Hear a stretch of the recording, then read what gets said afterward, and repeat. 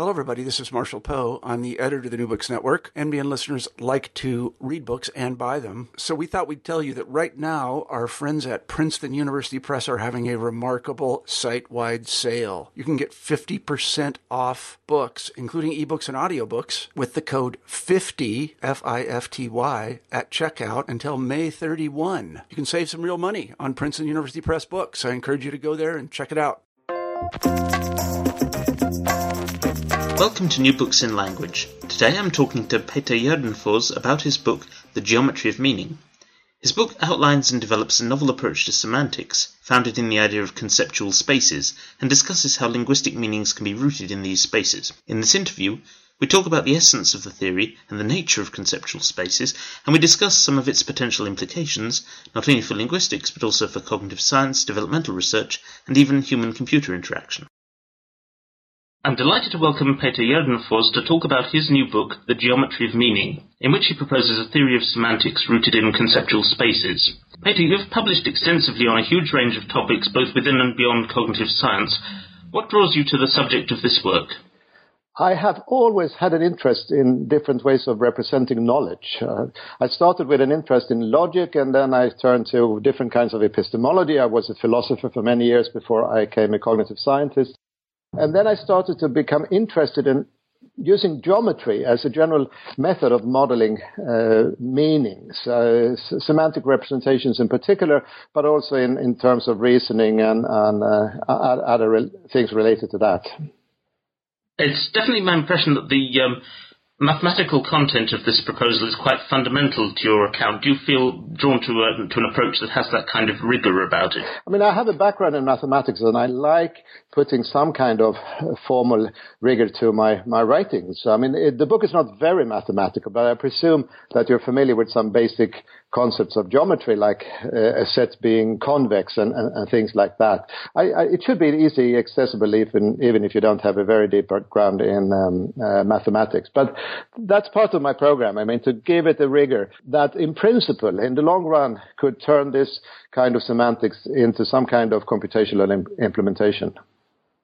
I mean, it strikes me as interesting because a lot of work in this area, or it's my impression that a lot of work in this area uses mathematical analogies or uses, if you like, a metaphorical appeal to language, but this is going rather deeper than that, isn't it? Yes, I mean, I have this idea of using conceptual spaces, and the idea of a space I take rather literally, that they are built up from different kinds of dimensions, and then I perform various kinds of mathematical operations on these spaces in order to represent various aspects of meanings of words in natural language. Generally, it seems that your approach or conception of semantics breaks from, if you like, the linguistic tradition in several particulars. What would you consider to be the most fundamental way in which it's a departure from that line? I mean, I'm not a linguist, really. I mean, I have studied a bit of linguistics, but I think of myself as a semanticist. I mean, I'm interested in the semantics of language and the meaning of communication. And that is not only language, but also gestures and other forms of communication. And I think there is some kind of structure to how our minds represent meanings. And that these structures that I want to represent by conceptual spaces. And that means that the language as such is not what comes first in my approach, but it's these semantic structures. And then I want to show that these structures can be used to model different aspects of semantics. In particular, in this book, I try to explain why we have different word classes. I mean, in traditional linguistics, word classes are described in terms of their syntactic features. I try to give a description that is totally free of syntax and instead do it in terms of conceptual spaces. It's interesting that you position the work in that way. I remember talking to a linguistic semanticist and asking whether she considered semantics to be, if you like, a proper part of linguistics, or whether she'd embrace a more broad definition that took a lot of it, if you like, outside the domain of what has been treated in linguistics in recent years. you would, I think, embrace a fairly holistic conception of semantics, wouldn't you? Yes, I do. I mean, unlike the Chomskyan tradition, where the main interest is in whether a sentence is grammatical or not, I start with communication as the basic element. I mean, we communicate in different ways, with or without words, and then we conventionalize our communication. We develop words and phrases that have particular meanings, and then we, in order to be more precise, we add syntactic markers to be able to communicate with further precision. So I would view the three parts of language in the opposite order to what is normal within the Chomskyan tradition. What are the implications for that in your view? What are the, if you like, misperceptions about the way in which semantics should be analysed that we might fall into by going about it the linguistic way, the syntax first way? Well, to put it very tersely, meaning comes before syntax. So we have these meaning representations in our heads even before we start communicating about them. And I mean, as children, of course, there is an interplay between language and meanings, but we have our perceptual systems, we have our memory systems, and we have our ways of thinking. And these systems, they put constraints on how meanings can be constructed. And then we add language as a way of expressing these meanings. So for me, language is it's a tool for communicating about the meanings we already have. So you feel that the traditional approach is in some sense too inward-looking, would you say, or is that too strong a criticism? In general, I would say that language has been separated from perception. I mean, there are exceptions within cognitive semantics and so on. But my focus is on the meanings. And then the second question is how can we express these meanings? So taking the cognitive line, I mean, follow Langacker, 1987, in placing the notion of cognitive domain at the heart of your program, but you discuss these in a slightly different way to how he puts them. What are domains in your theory? I mean, I borrowed the notion of a domain from Langacker, that's true, although he doesn't give it a very formal treatment. I mean, he introduces it as a kind of primitive phenomenon. For me, they are really the central building blocks. I mean, for me, domains are bundles of dimensions. And to give my favorite example, we take the color domain. I mean, we know that our perception of colors come in 3 dimensions, and these 3 dimensions have a certain structure. So for me, the color domain is one domain. And then we can talk about size, we can talk about shape, we can talk about temperature, and we can also talk about more abstract domains like kinship or money or and so on. So my basic assumption is that meaning can be divided into a set of domains. It's an open-ended set of domains, since we learn more and more as we grow up, as we learn more and more about our world around us and so on. But still, meanings are structured in terms of these domains. Do you take a view on what constitutes a mental representation of these domains, or maybe even a neural representation of those domains? Well, now we are entering very difficult philosophical ground here. And, I mean, of course, I think that there is some kind of mental representation.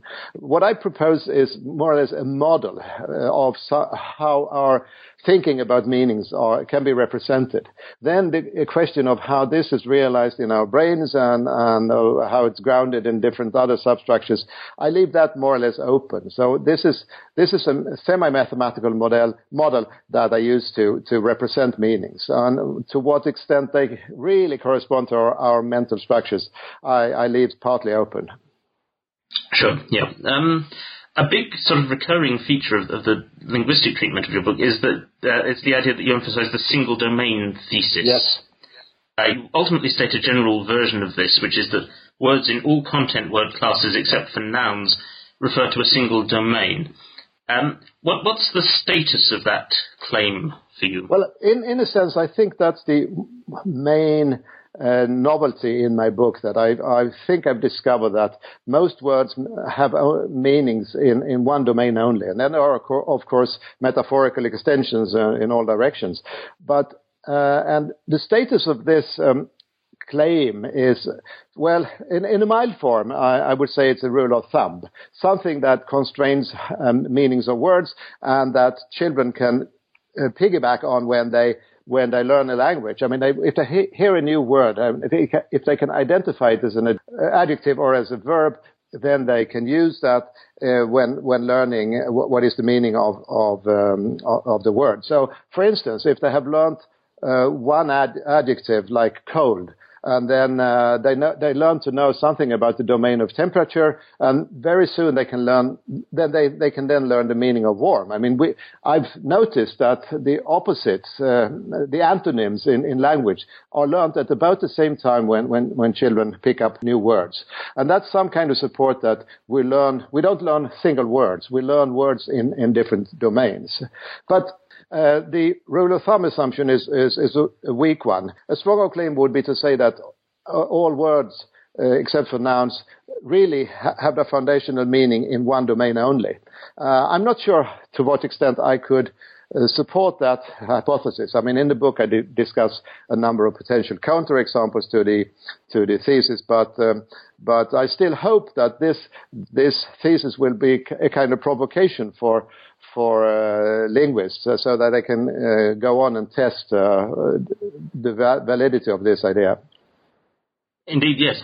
I mean, one issue about the testability might be that if anything can in principle be a domain, we could always posit a new domain and save, so to speak, the single domain thesis. But presumably that wouldn't be desirable. You'd want to impose some kind of a priori limitation on what can constitute a domain? That's a very good question. I mean, and that's really a problem I have in the book. I mean, I introduced this notion of a domain, and I give examples, mainly examples from the perceptual domains and embodied structures and so on.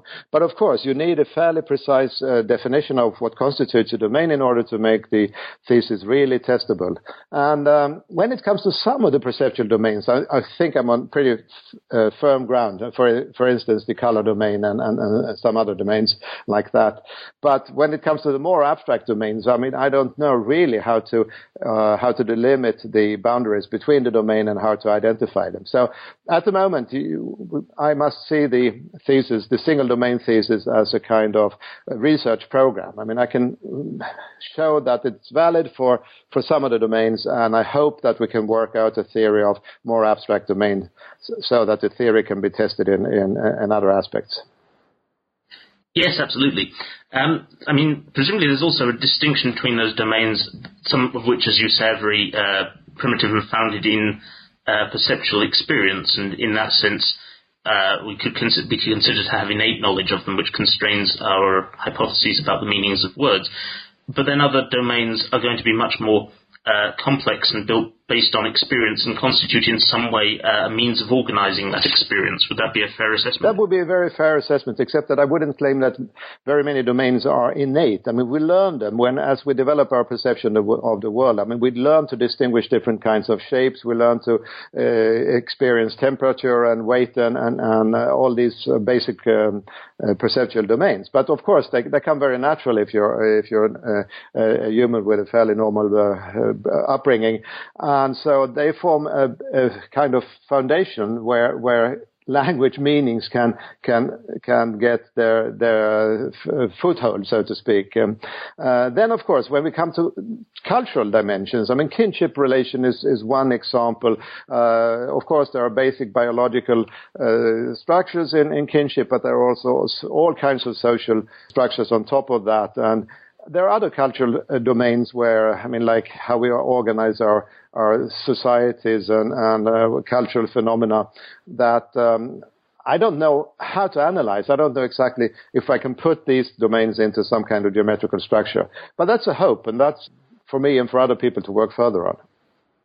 Yes, I mean, as you mentioned, if you like, the mathematical conception of the model is rooted on this assumption that we would be able to discern in principle the geometric structure for domains, but as you note, except in those for which we have psychophysical evidence, those rather low-level domains that are based largely on perceptual experience, it seems to be quite difficult to put that together. Could you sketch out how we might come to an understanding of if you like, the geometry of a complex domain like kinship? Yeah, I can think of two basic methods. One is, of course, to work like the psychophysicists do. That is, to start with a number of similarity judgments. I mean, you find that orange is more similar to red than orange is to blue, so orange is closer in color space to red.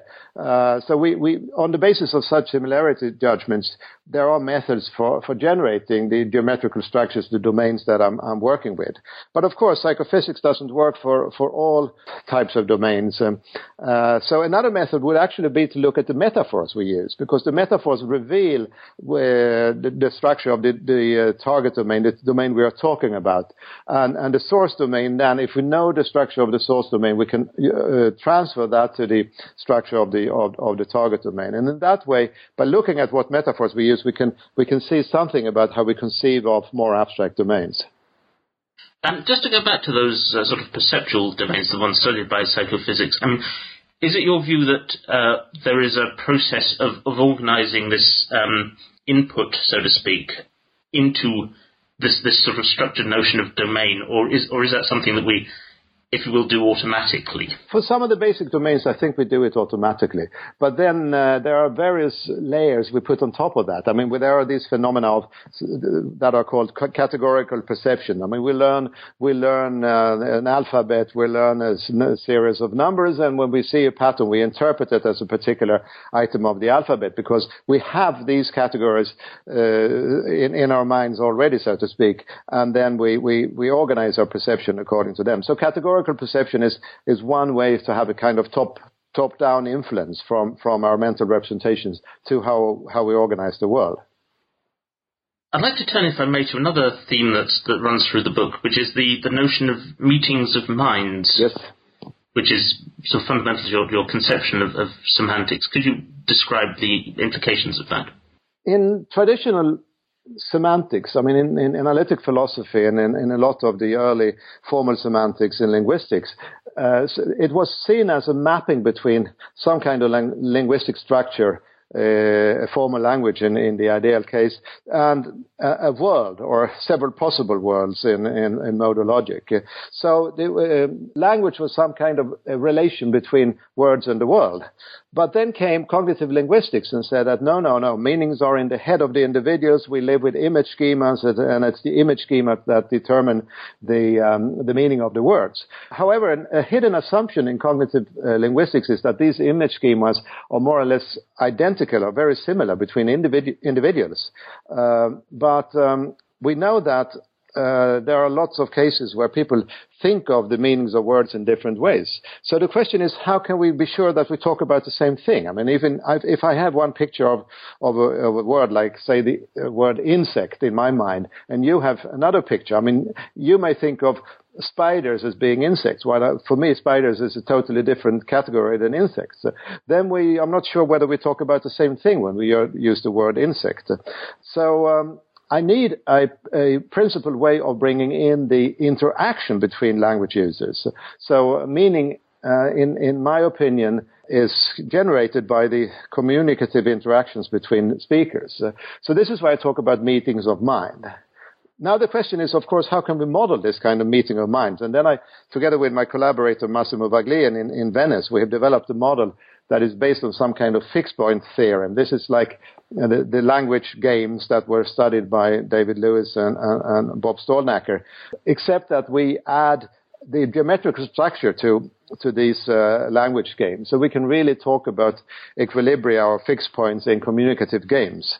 And we can talk about the geometrical structures of these fixed points. So we have some kind of mathematical model of how this meeting of mind can be established in a communication game.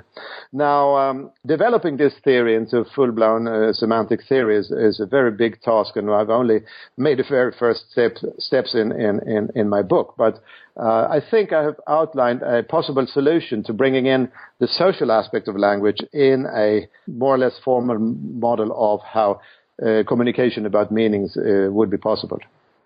As to the formality of the model, as you mentioned, this is rooted in or inspired by mathematical fixed point theorem, to quote Bro's theorem in the book. What I really wasn't quite clear as to whether the proposal, if you like, relied upon the mathematics of that, or was, in some sense, relying on an approximation to the mathematics of that, or was speaking in some sense slightly metaphorically about the analogy. And the analogy is that this fixed point theorem is a kind of existence result, it shows that under very broad circumstances, people who start with different ways of using words, if they want to be successful in communication, they have to adapt their meaning spaces. And in the ideal end, they will end up with a kind of fixed point of meaning. I mean, you can rephrase this modeling in terms of game theory. We did it in terms of this kind of fixed point modeling, but the principle would be the same, except that we use the geometrical structures of meaning quite a lot in this result. I mean, the notion of convexity of meaning is very central for this fixed point result. So it's an idealization, but it shows that the point is that under very general conditions, people can adjust their meanings and agree on meanings via iterated communication. Yeah, I mean, as you discuss, it is an idealization, but it's an idealization that you think is somewhat reasonable, or at least by appeal to other results, we can assume that there's some approximation to this idealization that's somewhat stable. Is that right? Yeah. As I said, this result is an existence result. It doesn't say very much about the process of how we reach the fixed point, and that requires a quite different study. I mean, I refer to some game simulations where people have tried to show how these fixed points are established, and so we can show that also in simulations we can reach these communicative fixed points. But I mean, to do an analysis of how it happens in an actual natural language would be very complicated. So you would approve of appealing to the kind of work that's been done on relatively small scale or relatively constrained communication games and so on? Yes. I mean, there are experimental games, but they are rather constrained in the number of expressions used and the possibility of changing the meanings.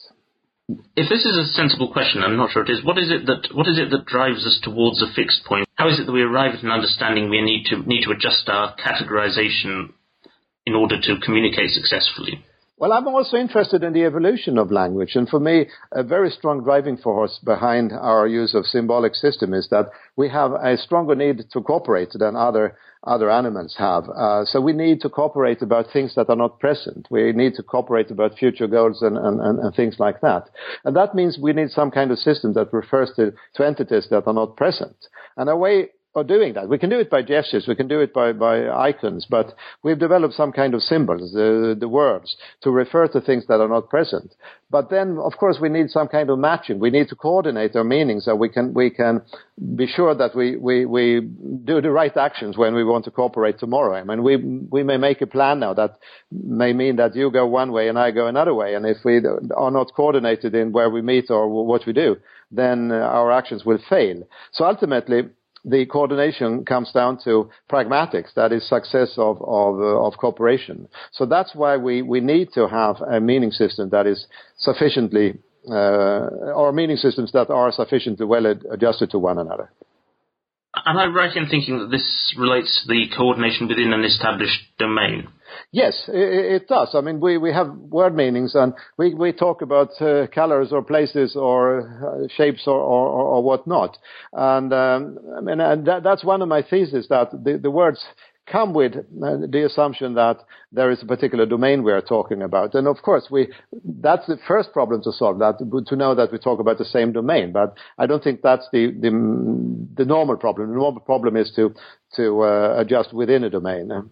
So we may have different ways of categorizing colors, shapes, or something like that. I mean, you may call something red while I call it violet, and if we don't agree on where is the border, I mean, how to choose between the different colors, we may end up in not finding the right coordination in our plans. So the assumption would be that we have generally coordination at the crude level of domains, that we share those domains because they're initially rooted in somewhat common perceptual experience. Yes. Is that right? And when we learn in a domain, we normally learn what is called the basic level of the domain, and the basic level of concepts. So we learn we learn animal names, and then we learn subcategories. I mean, if we learn dog first, then we learn words like terrier and poodle and so on. So we may agree upon the basic meaning, and we may agree upon what is a dog, but we may not agree upon what is a terrier. I mean, you may be a specialist on dogs, and I may not be so knowledgeable. So we have to adjust our meanings of the more specialized words. And I think a lot of communication, a lot of coordination of words is about these kinds of problems. Turning to the second part of the book, you discuss the analysis of different parts of speech in terms of domains. I mean, here fundamentally it becomes clear that you suspect the means by which we traditionally, within a linguistic framework, identify and define different parts of speech might be wrong. Is that so? Not directly wrong, but for nouns and adjectives, I think I'm in agreement with most of linguistics. But if you look at work on the semantics of verbs, for instance, people never really leave the linguistic level. I mean, there are analysis of the meaning of the verb break means to cause to become broken, and then they don't analyze what is meant by broken. I mean, you never leave the linguistic level.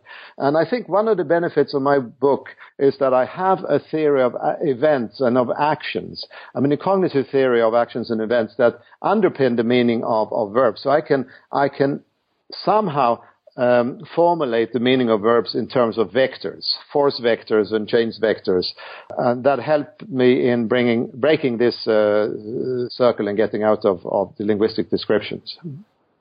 Are there categories for which the analysis you propose strikes you as, if you like, more immediately satisfactory than others? I mean, you dwell, for instance, on the case of adverbs, which might be problematic for various reasons. Adverbs is a very difficult word class, and I'm not an expert in the area, so I avoided that in the book.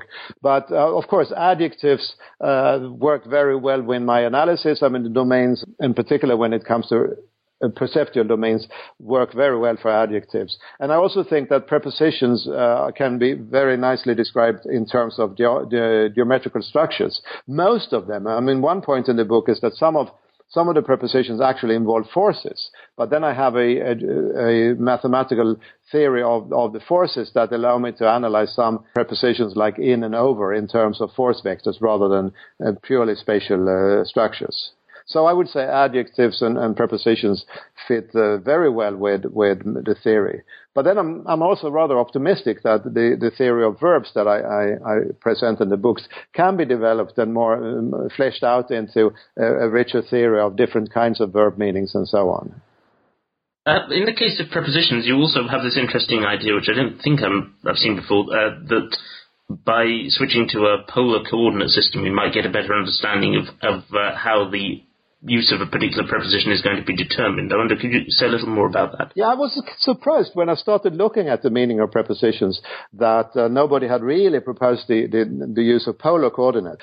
The polar coordinates mean that you look at the distance between where you are and the point you're referring to and the angle to a landmark or something like that. So the polar coordinates are in terms of distance and angle rather than in width, breadth and height as an ordinary Euclidean geometry.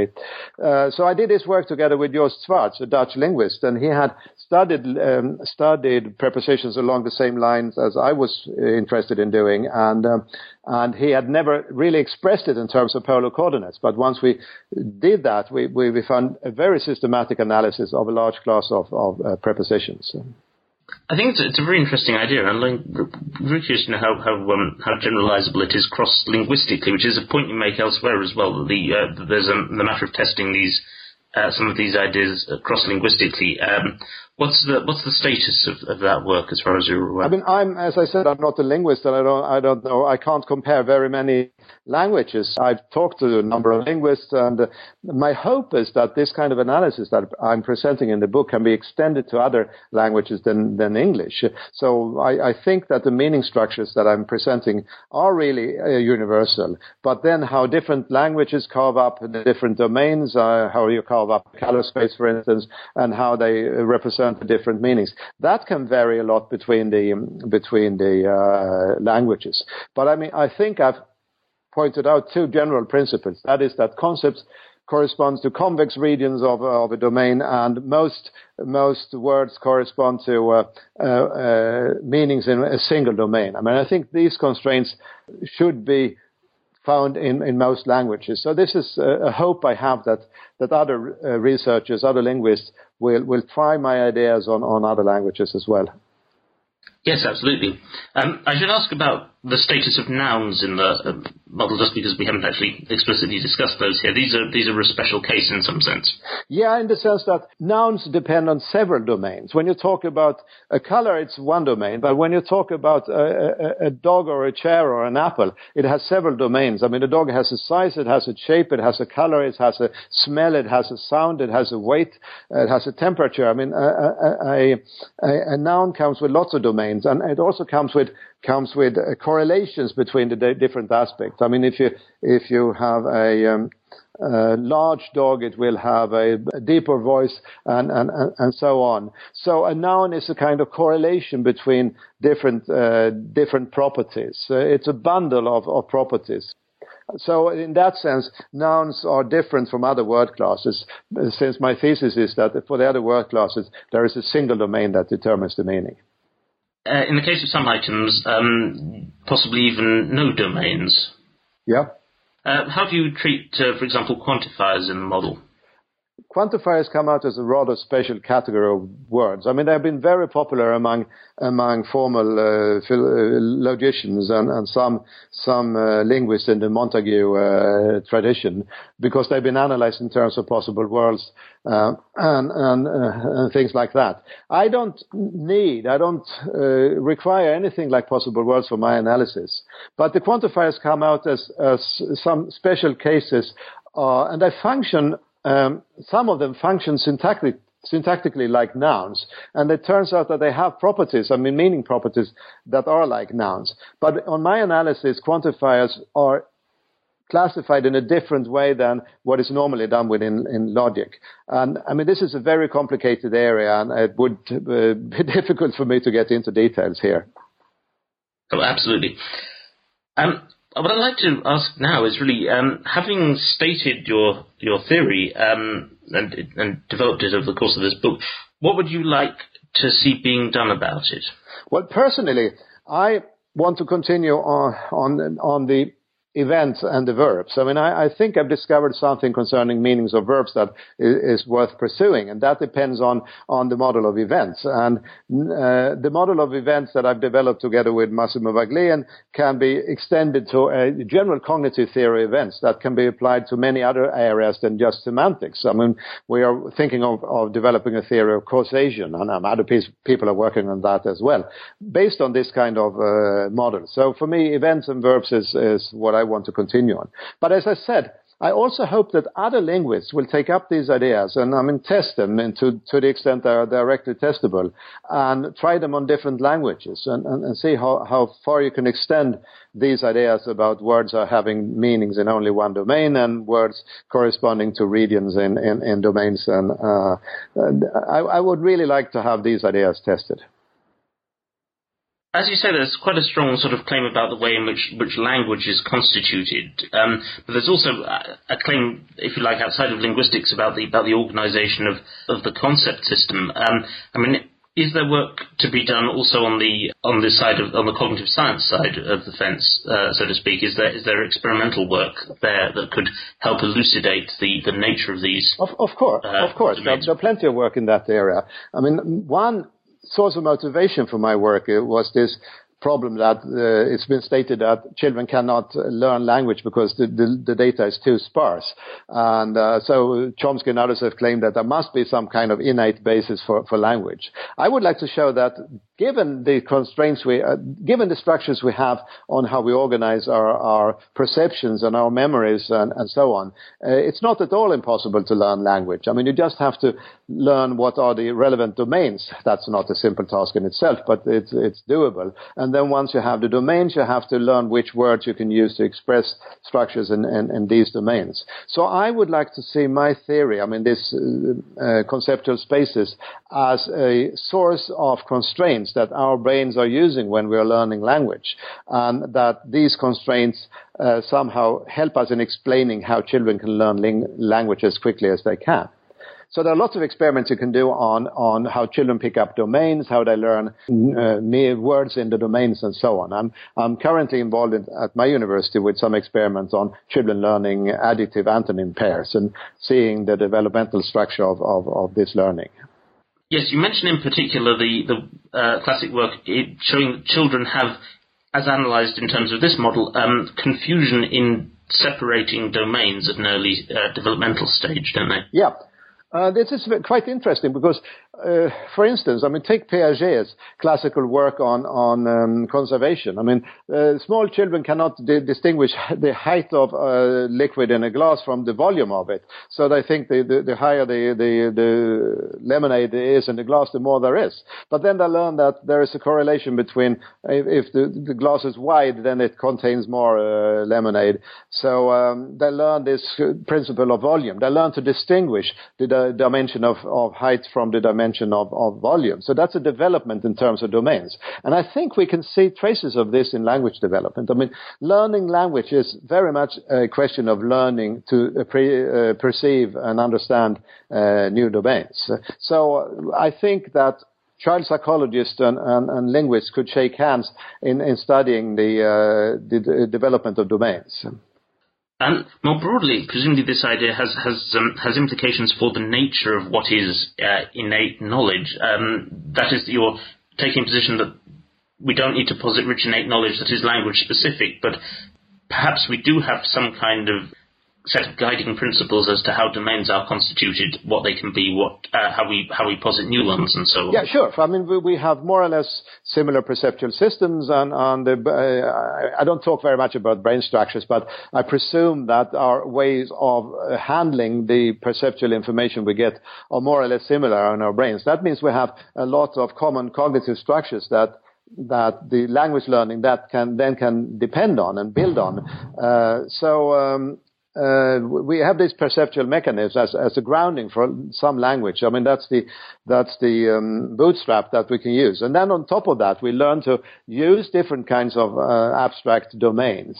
In addition to Piaget's distinction between height and volume, you could add Newton's distinction between weight and mass. Normally people don't make a distinction between weight and mass because on normal conditions, we don't need that. But Newton's theory depended on that distinction. That's a scientific discovery that introduces a new domain or a new dimension, the mass dimension, that was crucial for the development of Newton's theory. So we find that kind of development also in scientific theories. In the last section of your book, you discuss some of the implications of this approach for computational systems of language. How helpful do you think this model could be in improving the performance of dialogue systems? I hope it will be very helpful in the long run. There is a large distance between the rather abstract models I present and real computer applications. But still, this idea of organizing information in domains should be very helpful to a programmer who wants to run or develop a question answering system, because you can organize all the questions, all the information along the domains, and then you can assign areas of the domains as meanings of the words. And hopefully that will help in developing a question answering system that comes closer to a natural dialogue than most systems that exist now. I know this is a long shot, but still I believe and I hope that the concept of spaces will prove useful for computer programmers in question and answering system and things like that. In artificial intelligence systems. Then another application would be in robotics, where robots would have to communicate with humans, and they can then perceive the actions of the human, and via my analysis of action, they could perhaps understand a bit of what the human is doing and express itself about that and ask questions in relation to the actions. So again, this is still far away, but hopefully the structures I presented can be used also to develop new areas within human-robot interaction. Yes, it's definitely my impression that it would be possible within that area to exploit some of these structures, some of these findings, without necessarily taking a position as to whether the whole was going to be an optimal model of the whole human system, so to speak. I mean, is that fair? Yeah, and I think it's fair to say that if you look at other semantic accounts, I mean, within linguistics, they are not very suitable for implementation. And I wouldn't say that my models go directly into implementation, but they're easier to handle for a programmer than most other linguistic theories are. Absolutely, yes. I'd like to conclude by asking about your own personal research priorities. I mean, we've discussed over the last 3/4 of an hour many of the possible ways in which this theory could be further tested, particularly experimentally. But I'm also conscious that, as I alluded to, you have an enormous portfolio of work and research interests across an enormously wide set of areas. Is it a priority for you to pursue this, or do you have other things calling you away? Yeah, I mean, I'm a person with many interests, so I find it, I shouldn't say difficult, but I mean, I work in many areas at the same time. But anyway, I want to continue, as I said, on the verb and event parts of it. But I also want to connect this closer to my earlier work on the evolution of language. I want to look at different forms of communication, those forms that are unique to humans. And by analyzing what kind of cognition you need and what kind of communication you need for that form of cooperation, for instance, to plan for future goals or to form a contract or whatever, then I hope to see what is required of language, what kind of linguistic structures are needed, what are the basic structures that we have to have in an early language. So I think that by combining an analysis of cooperation with my semantic theory, I might get some new ideas about or formulate some new constraints on how language evolved. That sounds like a very interesting outlook. How does this interface with other work you allude to at various points in the book on language evolution? Well, I also think that in language evolution, we could have a look at what domains do you need to talk about. I mean, in the early days, we couldn't talk about money, we couldn't talk about governments, we couldn't talk about art, we couldn't talk about music. There were lots of domains that were simply not available. But there were, of course, perceptual domains, there were the animals, there were lots of things in the world. So, in that sense, early language was constrained to the domains that people had thought about. And by looking at what domains are required for different forms of work, for different forms of cooperation, for different forms of communication, I think we can formulate a new set of constraints on the evolution of language that hasn't been discussed before. Does the evolution consist just in the emergence or unfolding of new domains, or in the changing or repositioning of existing ones? I guess there's always been metaphor. I mean, my position is that meanings existed way before there was a language. I mean, we had some form of concepts and some form of maybe communication about concepts in terms of gestures or actions and coordinations of actions. So we had to somehow coordinate our concepts even before we can communicate in words about them. In that sense, I think that semantics comes prior to syntax. But of course, as soon as we had meanings, we could talk about, we had metaphorical mapping. So I also think that by looking at basic metaphorical structures, we learn a bit about the evolution of language. Well, I think it's a fascinating program, and I look forward to hearing more about the results in due course. I'm afraid you will have to wait a couple of years, but anyway, and that's what I'm working on at the moment. That's okay. Everything worth reading takes a long time. Okay, thank you. For the meantime, let me say, Peter Gärdenfors, thank you very much for your time. Okay, thank you very much. I've been talking to Peter Gärdenfors about the geometry of meaning. This is Chris Cummins from New Books in Language saying thank you for listening.